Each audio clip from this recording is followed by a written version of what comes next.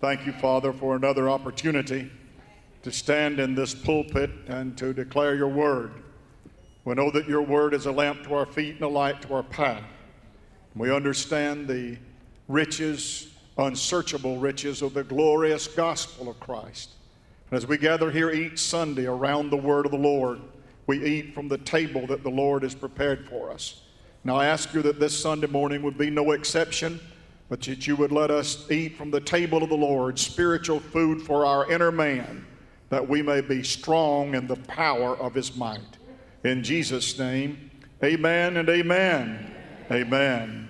Turn with me to Ephesians chapter 6 and verse 10. If you have your Bibles and you'd like to read along with me, they'll put it on the screen. In the writing of a great theologian, Warren Wiersbe, kind of a weird name, Wiersbe, I don't know but one, and that's Warren.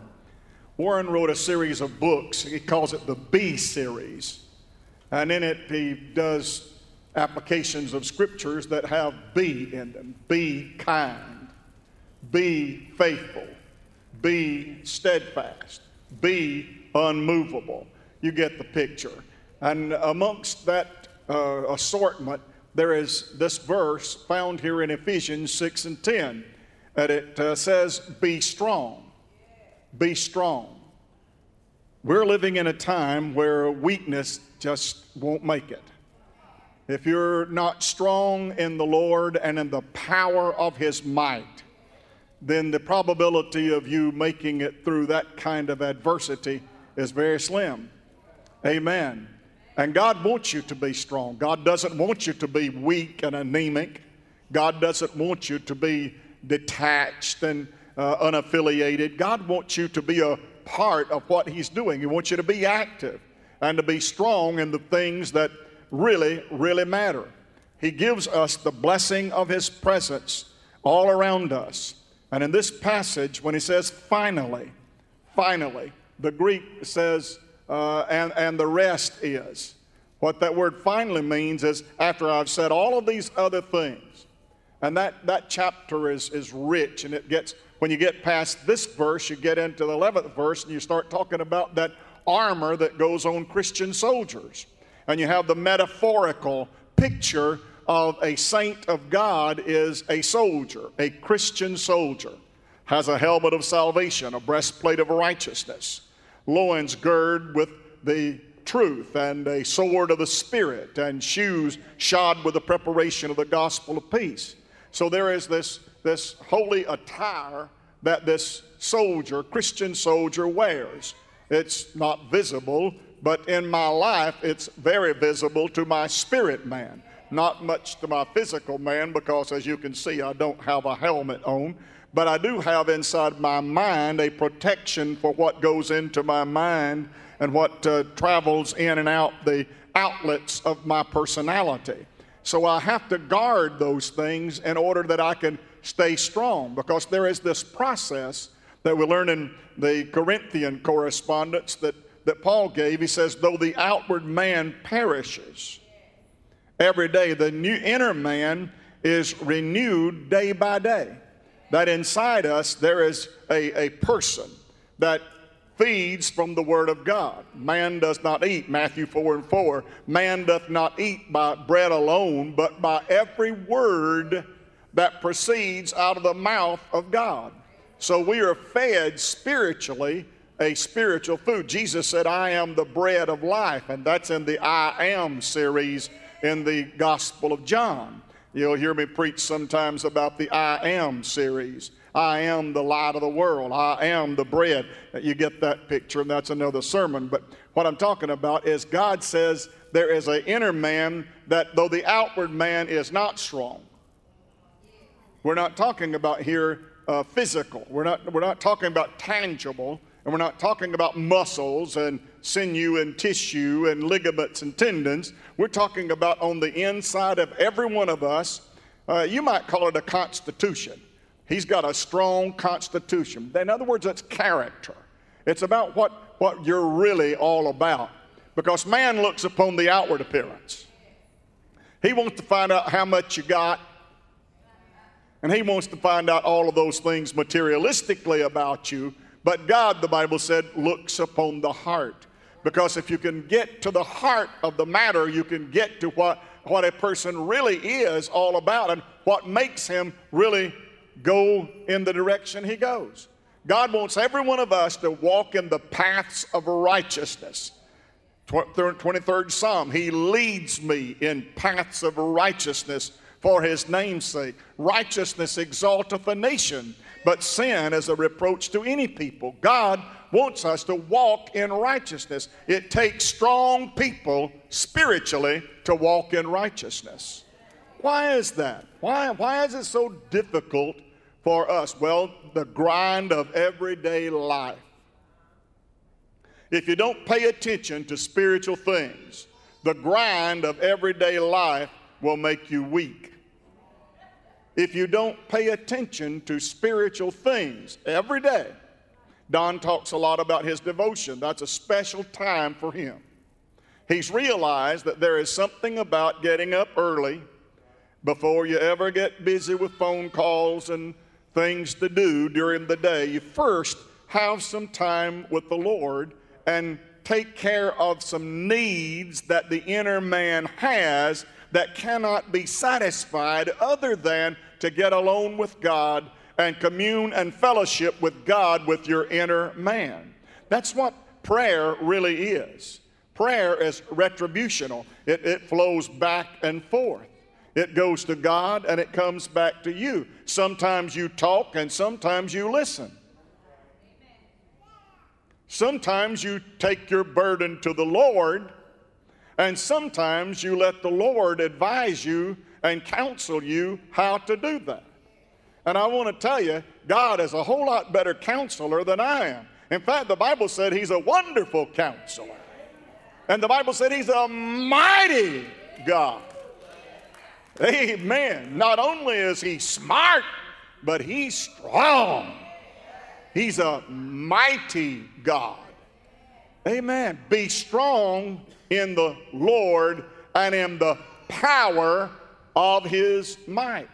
God wants us to have power. He wants us to be able to fight this fight of faith and go on with the things that make for peace in our lives.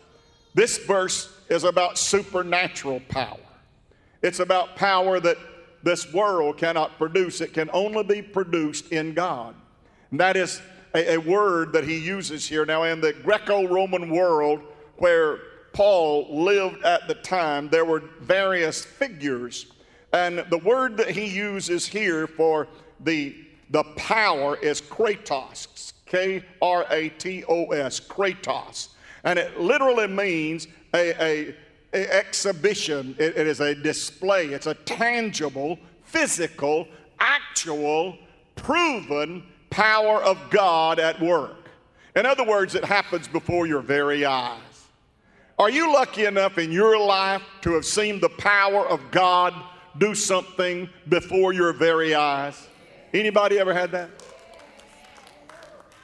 Oh, I'm so sorry for those of you that couldn't lift your hand. I'm so sorry for you because, brother, that's the most blessed thing. When before your eyes, I have actually seen people cut casts off of their leg and get up and run after having a cast put on and come to church and say, Pastor, I've got to work. I've got to go to work. I've got to feed my family. I can't lay at home. I've got to support my folks, my kids. God's got to help me. And one night in an altar service, Rocky, I went to the guy and laid my hands on him, prayed for him. And I went on praying for other folks, and in a minute I turned around and he had a knife in his hand. And he was whittling on that cast. And I have so much faith, I went over to him and said, what are you doing? What are you doing? He said, I'm cutting this cast off. I said, well, why are you doing that? Duh. Why are you cutting the cast? He said, we prayed. We prayed. We prayed. It's like the little girl that had a famine. It had been dry, so all the crops were dried up in the field and there was no harvest, and they needed rain so bad, and they was all going to gather at the church to pray. And a little girl walked out the door and she had an umbrella in her hand.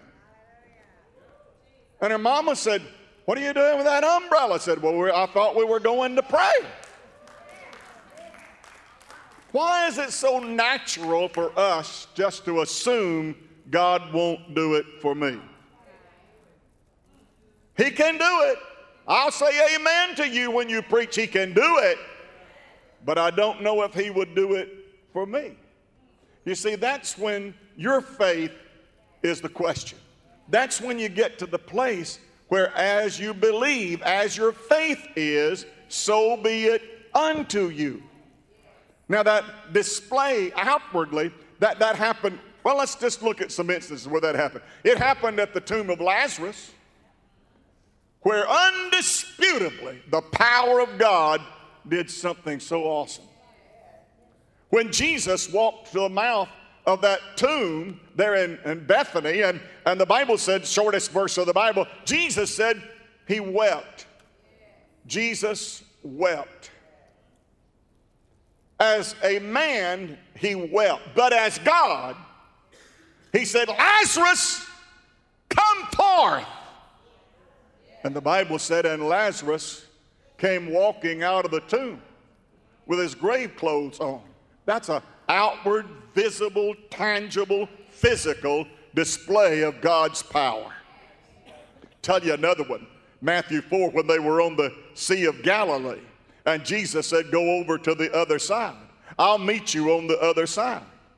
And Jesus, the Bible said, departed into the mountain to pray. How many of you know Jesus believes and sees everything? Knows everything we do. Never loses sight of where we are and what we're doing. So He knew there was a storm on that lake. Why in the world did He send them to the other side, knowing that that lake is a dangerous place? There are lessons that can only be learned in the classroom of hardship and difficulty. Amen.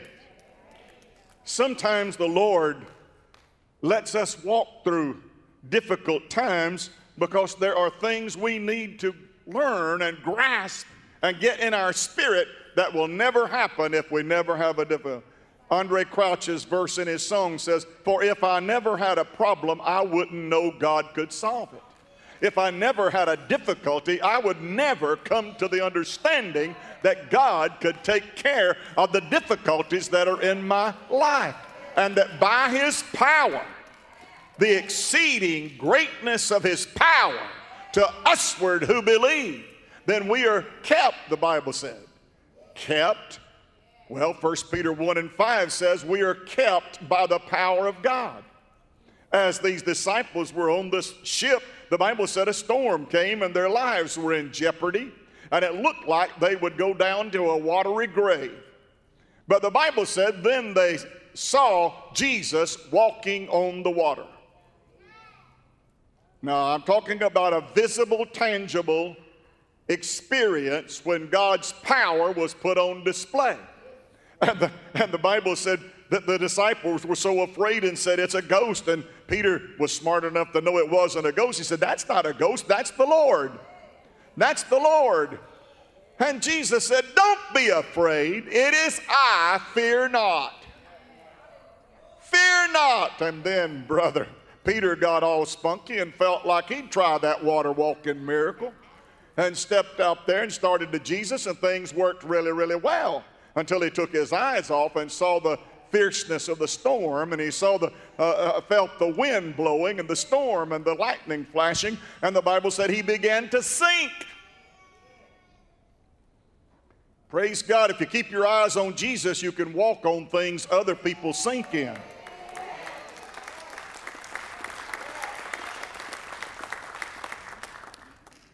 Oh, what about that? When he took his eyes off of Jesus and began to sink, had sense enough to pray. And he said, "Lord, save me." And the Bible said, and the Lord reached down and got him by the hand, set him up and put him in the boat. Praise God. Isn't that great? That God keeps us by his power. The disciples, the Bible said, started punching one another and ribbing one another. Hey, what sort of man is this, that even the winds and the waves obey him?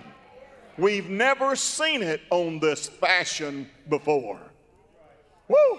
That's because never a man spake like this man. Because when this man speaks, praise God, the winds and the waves obey. When this man speaks, disease disappears and leprosy clears up.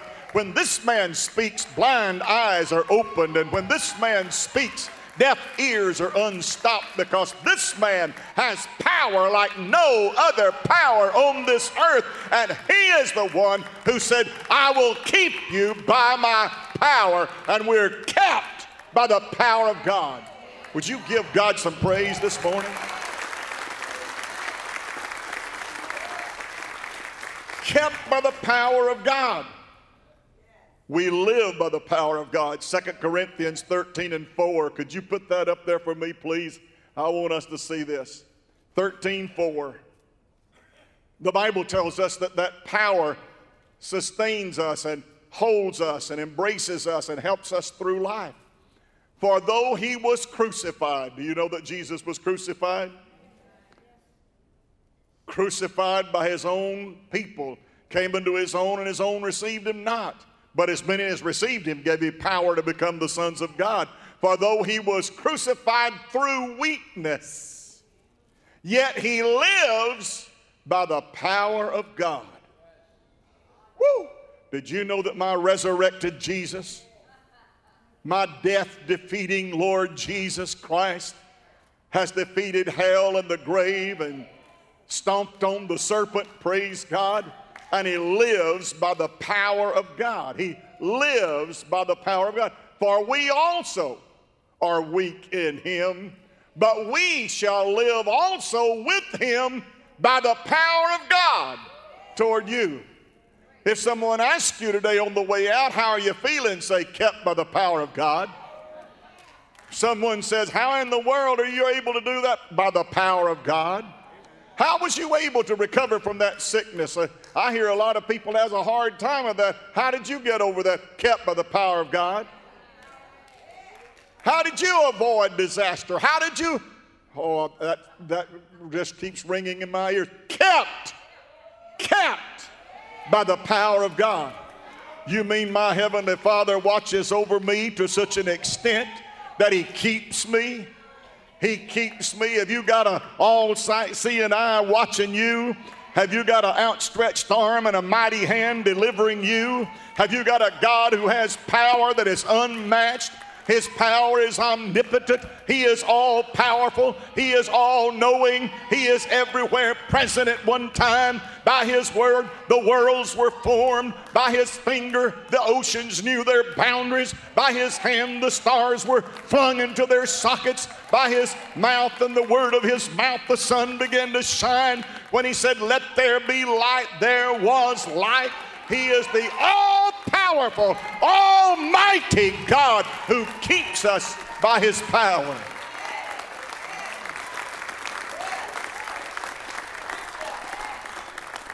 Kept by the power of God. Wow. Supernatural. And he infuses, that word is endunameo. It literally is the word from which we get dynamite. It is infused into the believer. I believe it was Celeste telling me before church she had to have some infusions, and said it always makes me sick, and I have to plan when I want to have it because I get sick afterwards. Infusion. Did you know this is the very power, this endunameo? It means infuse. It means strength, literally, to be strengthened. Does God strengthen people? Have you ever prayed to God for strength? Have you ever said, God, I'm just a little bit on the weak side. I need some more spiritual strength. I need some more of your power. I need some more of your grace, some more of that Holy Ghost Spirit. Praise God. Though he was crucified through weakness, yet he lives by the power. He lives by the power, infused. I wish there was some tangible way you could be infused with power, don't you? Geritol is pretty good when they say, give you some energy. I don't know so much about that. I'm more dependable about the Word of God and the Spirit of God.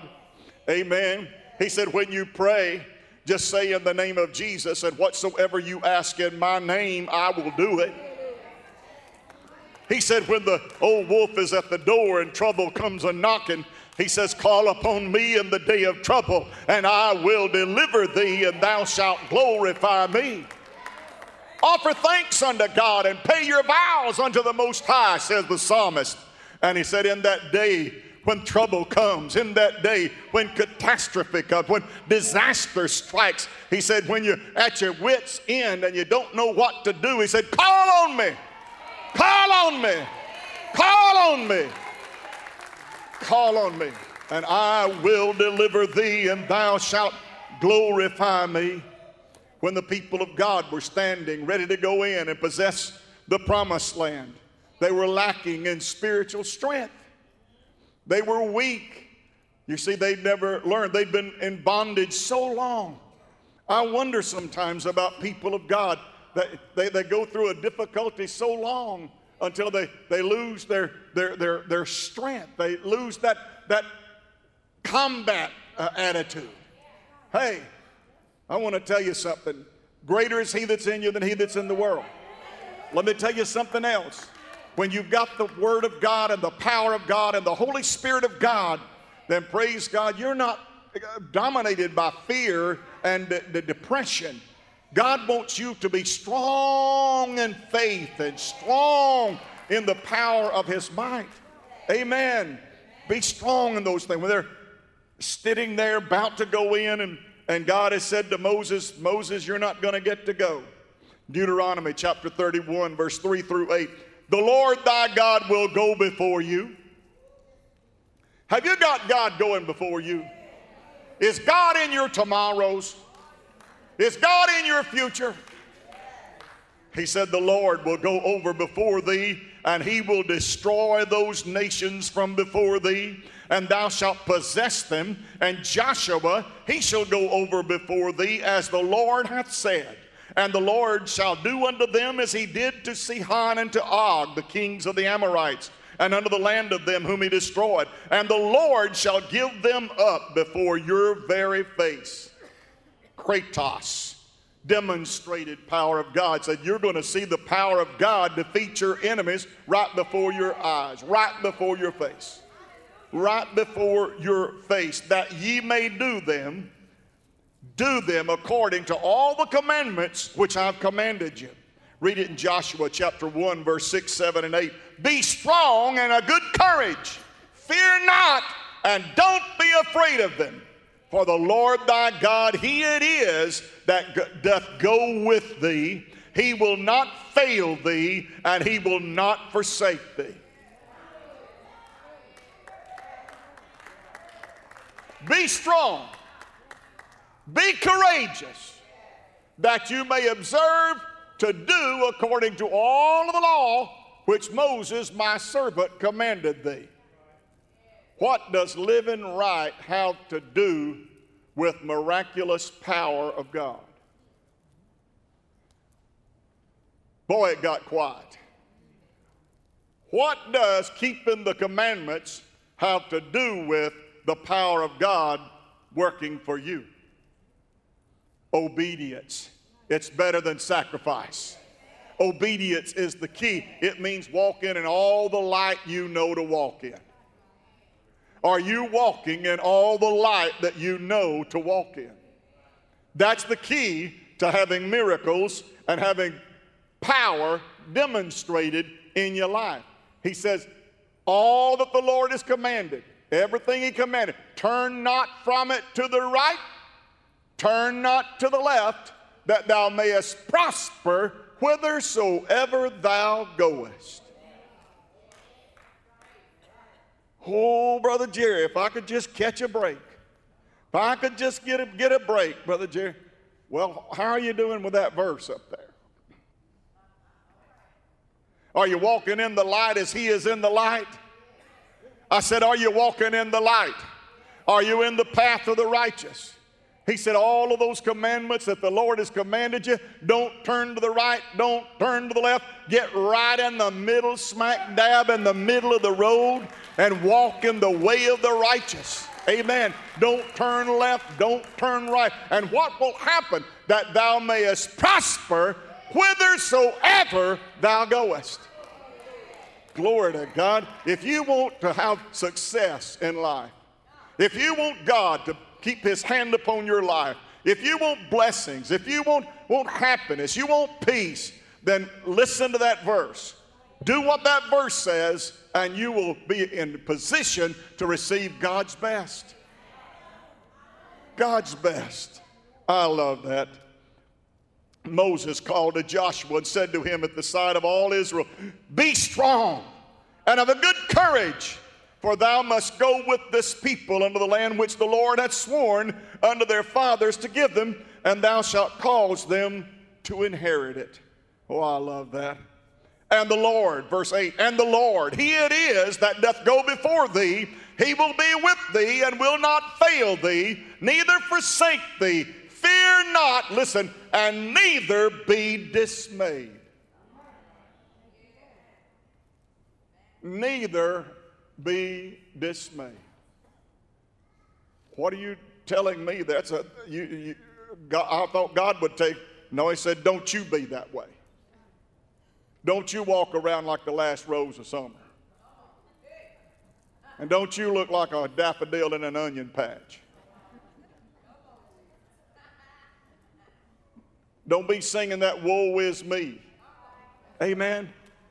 Here, sing this one. This is better. I am blessed. I am blessed every day that I live. I am blessed.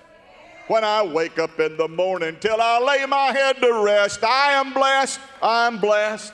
If you'll start confessing that you're blessed, if you'll start speaking positively that you're blessed, I'm a child of God. God is my heavenly Father. He cares for me. He watches over me. He said, I am the Lord that healeth thee. By his stripes we're healed. By his hand the Lord provides. Amen. I'm not a pauper. I'm not a victim. I'm a victor. I'm not underneath. I'm on top. I'm going for God. Amen. I'm going for God. We saw a fellow this week, a guy that Don and I led to the Lord right here in that room right up there one morning. He'd received word that he had possibly a terminal cancer. And he was very upset. He said, I've got to fix some things. Got to get that road right. I got to get on a different road. I'm traveling the wrong road. Come on, somebody. I need to get off the road I'm on, and I need to get on the right road. And I need you to tell me how to get on the right road. Come on, somebody. I need you to tell me how to get things right with him. Praise the Lord. And we explained to him, if you confess with your mouth and you believe from your heart, you shall be saved. Repent and be converted, that your sins may be blotted out. What must I do to be saved? Believe on the Lord Jesus, thou and thy household, and thou shalt be saved. You know what his testimony was as he walked out the door that morning? He said, well, the way you fellas tell it, I win either way.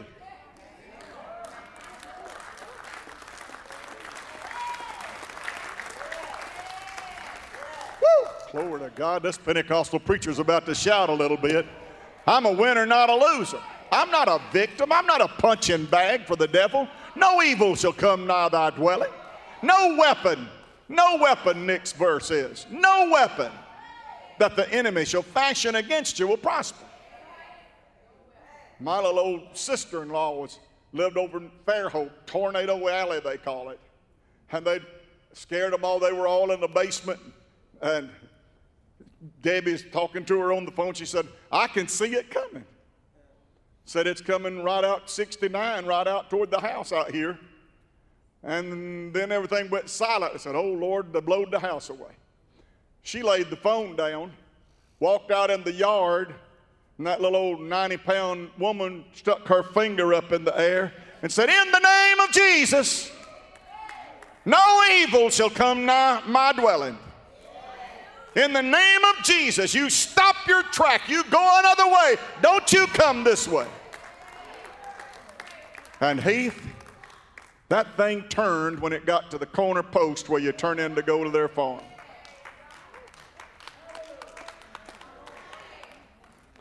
Brother Jerry, I've heard all them tales. Yeah, that's why you don't ever get anything like that, as you sit around moaning and groaning.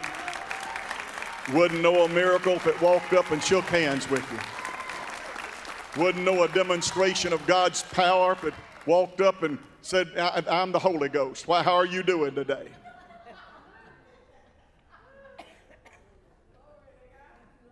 You know, the devil sometimes attacks us when we're going through difficult things, difficult times. He loves to prey upon people that are weak, and people that are sick, and people that have gone through tough times. He loves to do attacks like that. There was no brother in the church, Brother Mathis. I don't know if you knew Brother Mathis over at Crumley's Chapel. Did you know Brother Mathis? Emmett Mathis. Lord of mercy. He had a spell one Sunday morning right there in church. You know, he sat on the front seat. And so when he passed out, everybody knew he'd passed out because he is on the front seat. And so, well, you get the picture. My daddy went over to where he was and said, "Brother Emmett, in the name of Jesus, I pray for you and obey the word of God and lay my hands upon you according to the Scriptures. The Scripture says, these signs shall follow them that believe. They shall lay hands upon the sick and they shall recover. And in Jesus' name I command you right now to recover."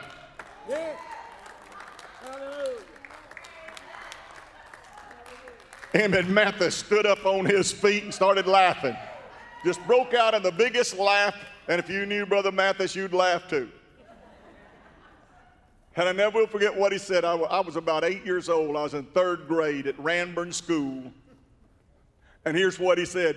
He said, "You know, Brother I called my daddy Irvin. Said, "You know, Brother Irvin," said, "that devil is about the craziest thing in the world, isn't he?" Daddy said, "Why is that, Brother Mathis?" He said, "Jump on me right here in the middle of all these people to pray." Said, "You'd think he'd have better sense than that. You'd think he'd plan better than that. He ought to know that in a place like this, somebody's going to pray a prayer. Somebody's going to touch heaven. Somebody's going to get a hold of God. It ain't going to come out like he planned because he picked the wrong place." Sometimes the devil thinks if he's got you in the right place, he can hit you with something hard and knock you out. In 1 Kings chapter 20, verse 26, the Bible said the Assyrians was coming against the people of God. And they were having a really, really tough time with Ben-Hadad. And he'd come, the Bible said, and stolen just about everything in the world from them. That's the tragic part of this story. After he'd taken about everything they had, took all of their wealth, all their gold, all their silver. He's the king now, and he's willingly giving it up, paying them off. "If you would just won't hurt us, if you just won't kill anybody, you can have all of our gold and all of our silver. We'll just let you have the whole treasure." And Ben-Hadad said, "Now that I've got everything you've got," said, "I'll be back on such and such a date to get you." When are you ever going to learn you can't make deals with the devil? He's a cheat. He's a liar. He's a murderer. Oh, yeah. You don't try to make deals with him. He'll cheat you every time. You can't pay any attention to a thing he tells you. The truth is not in him. Come on, somebody. Boy, would I love that script. Let me get over here and read it to you because you trust it more if it's in the Word of God. Let me read it to you. "And it came to pass at the return of the year," verse 26, "that Ben-Hadad numbered the Assyrians and went up to Aphek to fight against Israel.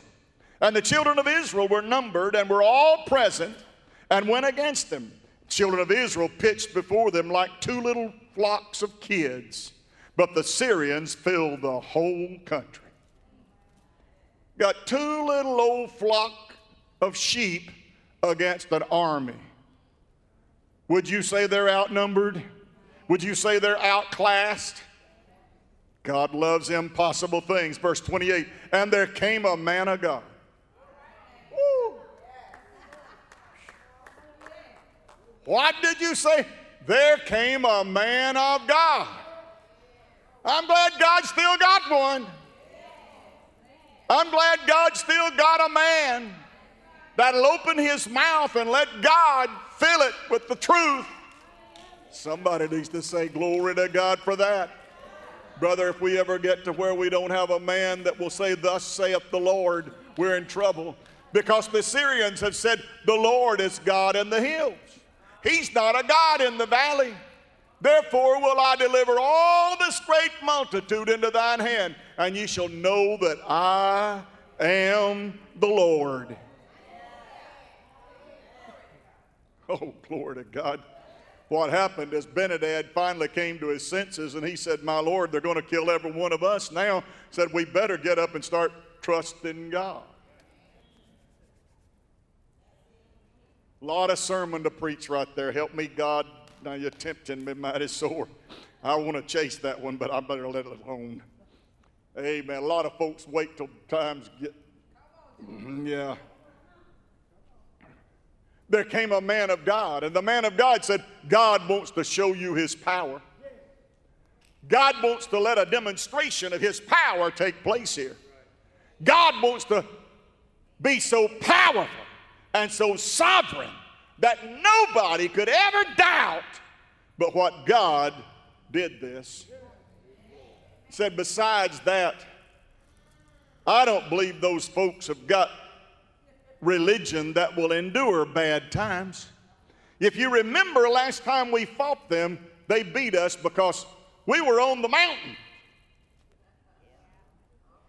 I guarantee you, if we get them off that mountain and get them down in the valley, we'll beat the socks off of them, because their spirits will be down, their heart will be down, they'll be down every way you can look at it. And folks don't fight much when they're down. Their God is a God of the hills. He's not a God of the valley. So we're going to fight them down here on the plain. Mistake. They found out that God is not just God on the mountain. He's God in the valley. He's God in the good times, but he's God in the bad times. He's God when things look negative and pessimistic. He's God also when things are bright and rosy and things are well. He's not like the chameleon and changes back and forth. No, he said, I am the Lord and I change not. Praise God. I won't fail you. I won't leave you. I'll stand by you. I'll go before you. Whatever things needs to be done, I'll take care of what needs to be done. What a great God he is. Verse 29, and they pitched one over against the other, and so it was that on the seventh day the battle was joined, and the children of Israel slew the Assyrians 100,000 footmen in one day. Now the miracle of that is they did it with two little flocks. Their people, their men, looked like two little flocks of sheep. And how many 100,000 was it that he said he killed? Slew the 100,000 footmen in one day. But the rest fled to Aphek into the city, and there a wall fell. What? A wall fell upon 27,000 of the men that were left. And Ben-Hadad said, I've had enough. It's time to get out of here. I'm running. Brother, when the power of God moves, the devil usually says, I got to get out of here. I said, when the power of God is put on display, the devil usually says, I got to go. I got to get out of here. Can't stay where the power of God is. I guarantee you, have you ever prayed the power of God down? Have you prayed so intently and prayed so fervently that the Bible said the prayer of a righteous man availeth much when he prays with fervency and intensity? When you pray the power down, pray the power down. I used to, as a young evangelist, I'd pull up at a church to preach a revival, and Larry, there'd be homecoming tables out there on the site, and the men of the church would be out there knelt at those homecoming tables, praying, asking God to give revival. One church in Whitwell, Tennessee, I pulled up to, and they had a pile of rocks piled up out there, and they'd been up on the side of the mountain to pray, and they'd built them an altar up there, and on their way back to church for the service, they'd pick up a rock, and that represented somebody they wanted to see saved that night. When they'd get to church, they'd put that in the pile, and they'd say, we'll have revival when we get all of these souls saved. Boy, wouldn't it be good if the church would get under a burden like that for lost souls to be saved? That we would pray and seek God and visibly see God move and see God work. Come on, Olivia, and help me quit. Finally, for the rest, the Ephesians, the Bible said, were to strengthen themselves. Strengthen themselves. Have you ever strengthened yourself? You knew God's strength was there, but have you ever said, God, I just need to strengthen myself? The Bible said that David, when he was being pursued by Saul, the Bible said he encouraged himself in the Lord. He encouraged himself in the Lord. Is there anybody here that has ever encouraged yourself? Have you ever just said to self, sit down here, I need to talk to you. I need to talk to you. I need to tell you something. We need to have a come to Jesus meeting. We need to talk this thing over. Because if we keep going like we're going, we're headed for the ditch. Oh, encouraged himself. David said, oh, that I had wings like a eagle, for then I would flap my wings and fly away and be at rest. Have you ever just wished you could fly away? Job said, so are appointed to me endless nights, and I'm full of tossings to and fro unto the dawning of the day. When I lie down, I say, when shall I arise and the night be gone? And I'm filled with fear and frustration. You ever been in a situation like that? Didn't know what you were going to do, didn't know what path you needed to take, but God showed you his visible power?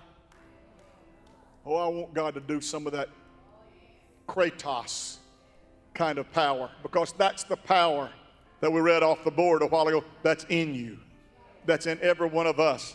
Let me hurry and I'll be done in just a minute, I promise. The power of the might. Be strong in the power of his might. It means that this is not a hypothetical, this is a real, tangible, physical power. In Ephesians 1:19, put that up there for me. I'll do that, and then Romans 8:11, I'll be through. Ephesians 1:19 declares that when God raised Jesus from the dead, he used the very same power to do the job of resurrection that he does in our life, to strengthen ourselves with the power and the might. It's Kratos. It's the same word. The same power that he says is in you is the same power that brought Jesus out of the tomb. Wow. And what is the exceeding greatness of his power? To us we're to believe according to the working of his mighty power. Next verse.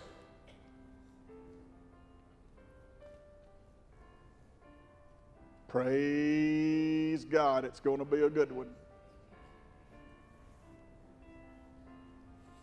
What it means is that the power of God that raised Jesus from the dead is the same power that lives in you.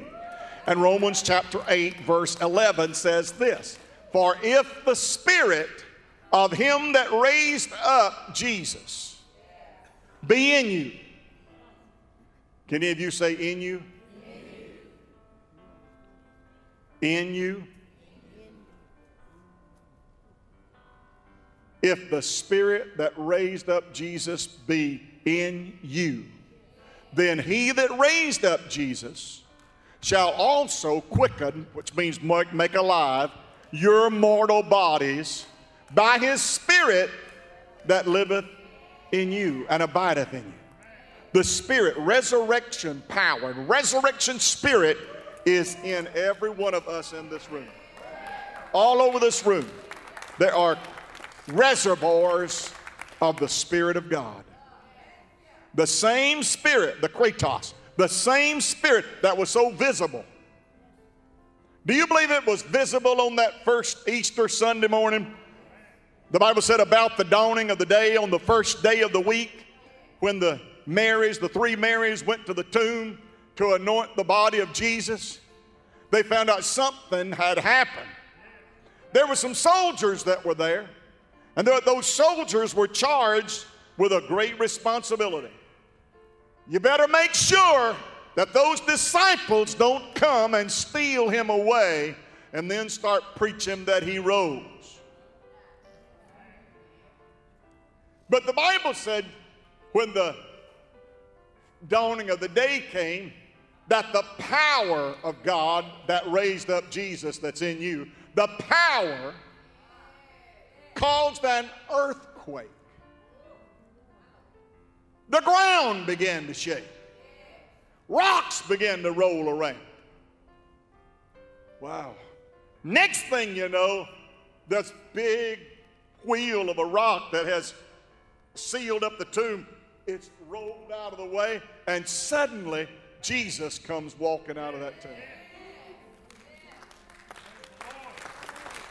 Not hypothetical, actual Kratos, actual physical. Glory to God. And brother, when Jesus said to those women, said, "Why seek you the living among the dead?" And they say, "Oh, you're the gardener. We just came to anoint Jesus' body." They didn't really recognize who he was. How many times have you prayed for God to do something and the answer walked up to you and you didn't recognize the answer to the prayer you were praying? Let's give them a break. Let's just say they were so heartbroken and so emotionally distracted that they didn't know who Jesus was. Wow. Do you reckon we ever come to church sometimes and we're so distracted that Jesus comes up and says, "Oh, here I am. I said I'd be here if two of you would come. I said I'd be here. Here I am." I said, "Well, Mr. Gardner, sir, we're so glad you came, Brother Gardner. Appreciate you being here. We're looking for Jesus." I preach a sermon sometimes, Chad, on how to miss Jesus. Brother, you can just clean miss him because you're looking for something else. One more and I throw, I promise. When the prophet was busy with Gehazi and they were doing ministry, and a little girl had got captured in one of the battles with the Assyrians. And there was a general with the Assyrians. His name was Naaman.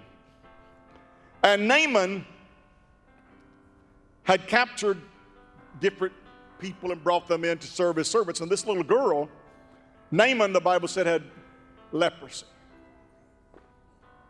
Great general, but he had leprosy. And the Bible said the little girl came around to him and said, "Master," said, "there is a man," and said, "he serves a God who is in heaven. Says his name is Jehovah. He's the God of Israel." And said, "I've seen fabulous things happen." Because, brother, when that man prays, things happen. I guarantee you, if you'd contact him, he could tell you how to get healed of that leprosy. Wow. Now, you get the picture here. To be a leper means you're separated from society. To be a leper means you have no life. It means you can't come within 50 feet of any other person. It means if you meet somebody, you've got to get off the sidewalk and walk to the ditch and stay away from them and let them pass. Life is miserable for lepers. When he heard that, that there's hope.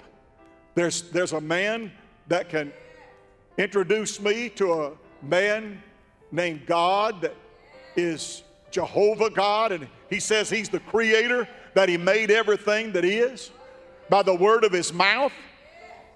I'll go to this man. I'll see so he got his entourage ready and got all the chariots. I would say they got the state chariot, wouldn't you think? I would think they got the one that was the super duper whooper whopper. I bet it had all the frills. I bet it had all the bells and whistles. I bet that official chariot of the king, he was driving the king's chariot. And the Bible said they pulled up at the tent of the prophet Elisha. And he said, go in there and tell him that Naaman is here, and I'm a leper, and I need some advice. I need to know what to do about my situation. It's deplorable. Life is horrible. Would you tell him that I'm out here? So they went inside and said, Naaman, the great general, the Assyrian, is here, and said he wants to see you. He said, tell him to go over to Jordan River and dip 7 times, and he will be healed of his leprosy.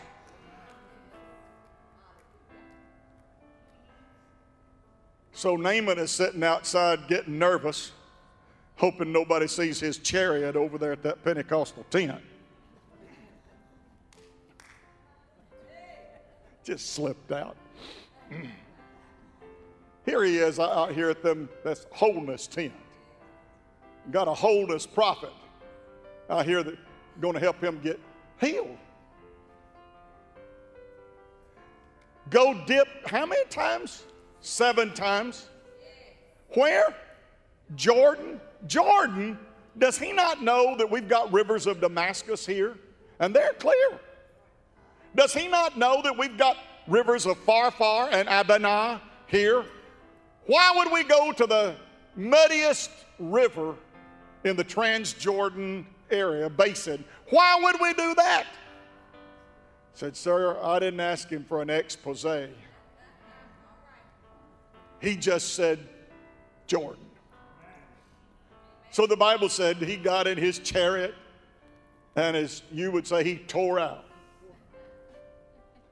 And when he got over to Jordan River, he very delicately got out and said, ooh, this stuff is muddy and it's nasty.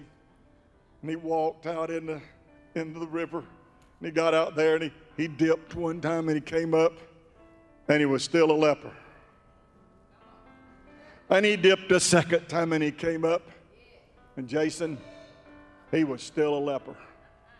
3 times he goes down. 3rd time he comes back up, and he's still a leper. 4 times he goes. 5 times still a leper. 6th time, getting closer. Might get half of it done this time. It may look better when I come out. No, same condition, everything just like it was. 6 wouldn't work. But on the 7th time,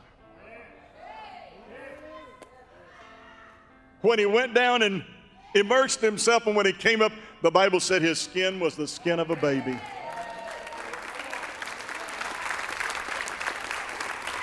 Now, what's the key to that whole thing? Do what God says. If he'd have walked out of there on 6, he would have died a leper. Obedience is better than sacrifice. Just walk in all the life that you know to walk in, and position yourself for God to do something through his power. Somebody say amen. That's good stuff. For the power of God. The answer for harvest. If you want God to do a miracle, if you want God to supply a need, if you want God to do something so powerful and so tangible and so physical that it's no doubt nobody can get the glory but God. If you want that, then obey those commandments and get right smack dab in the middle of the will of God, and spend every ounce of energy you've got reaching somebody with the saving grace and the gospel of the Lord Jesus. That's the way you get things from God. And don't do that bargaining. Lord, if you'll do this for me, then I'll do this and I'll do that and do the other. Forget about making bargains. God says it like this. Psalm 50:14. Offer thanks unto God and pay your vows unto the Most High and call on me. Don't get the cart before the horse and call on him and say, I'll pay my tithes and I'll do this and I'll do that. If you feel, no, do that first. And then you've got what I call grounds for appeal. I said grounds for appeal. Was it Hezekiah done that got the bad news, you're going to die and not live? His pastor, Isaiah, came over to give him a message, said, hey, I just got word from God. And he told me to tell you to set your house in order that you're going to pass, you're not going to live. And he turned and started walking out. And Hezekiah turned his face over toward the wall. Good story, listen to it, 3 minutes. And he said, Lord, remember how I have lived. Remember how I have walked uprightly before you. Remember how I've done that which is right in the sight of God. I've not turned to the right. I've not turned to the left. I've done what you told me to do. I've tried my best to fulfill the promise of God in my life. And Isaiah was in the outer courts about to leave. And God said, hold up. Isaiah said, yes, Lord. He said, go back in there and tell Hezekiah that I have seen his tears. I've seen his tears. I have seen his tears. And I have heard his cry. I've heard his cry and I've seen his tears. Go back in there and tell him that I'm going to add 15 years onto his life. See, once you get the process right, then God is so ready to do something through his power. Something through his power. Stand with me, please, all over this house. Glory to God.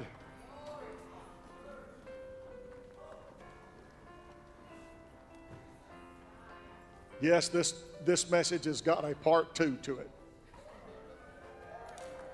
Praise God. Because I want to tell you something. The greatest thing we've got going for us is God's power and God's anointing and God's Spirit. Come down here, Sheila. I want to pray for you this morning. Quentin will help you. How many of you believe that God delivers? Not just physical. He does things spiritual, emotional. There's people that need all kind of healing. All kinds of healing. Spiritual healing, physical healing, emotional healing. Hey, buddy, it's bad when you have damaged emotions.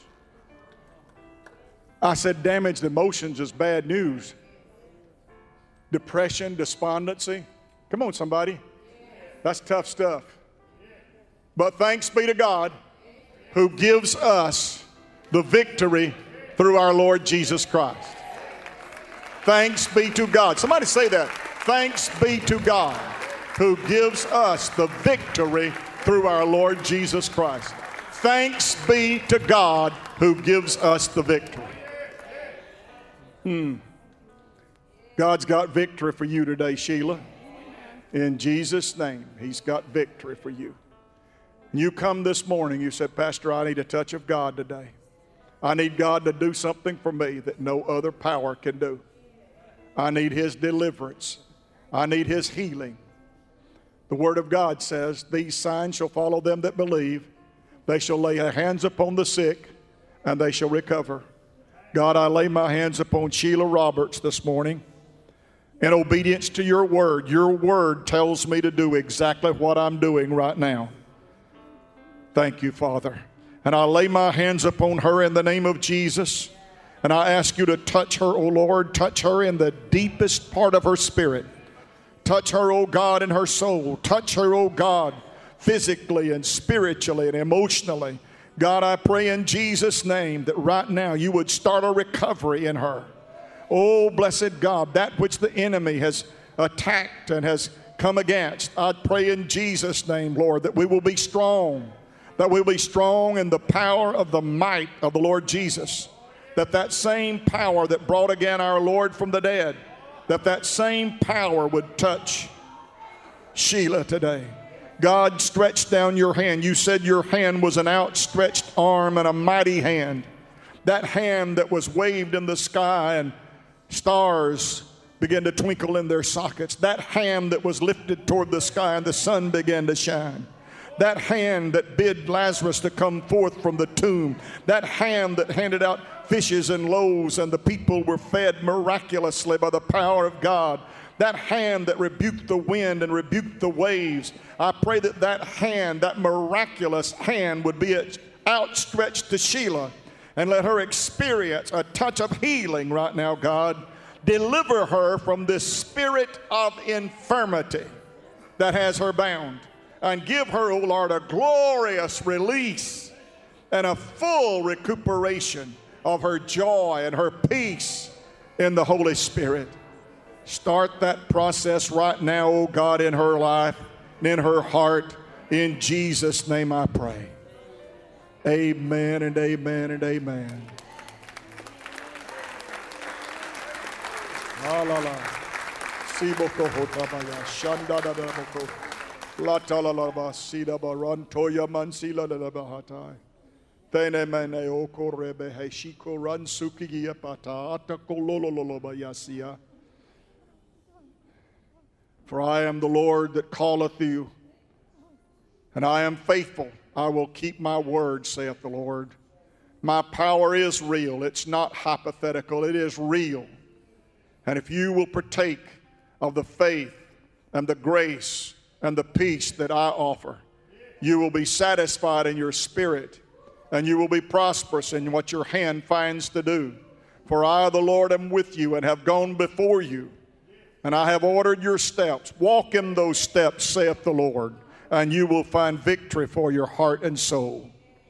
Thank you, Jesus. Somebody give the Lord some praise.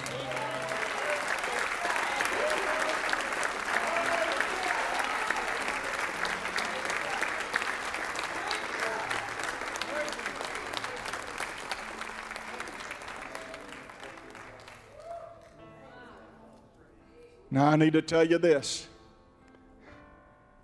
When I come up to preach, I come up from the congregation up here because I'm no different than you. Things you need are the things I need. Amen. I'm not some superhuman. I'm just like every one of you. Hurt like all of you do. I just have a role in worship, and I have a role in service to God. And that's to preach this word for people like you, to hear the good news that God is sufficient and Jesus is right for whatever. Jesus is right for whatever. Somebody say that. Jesus is right for whatever.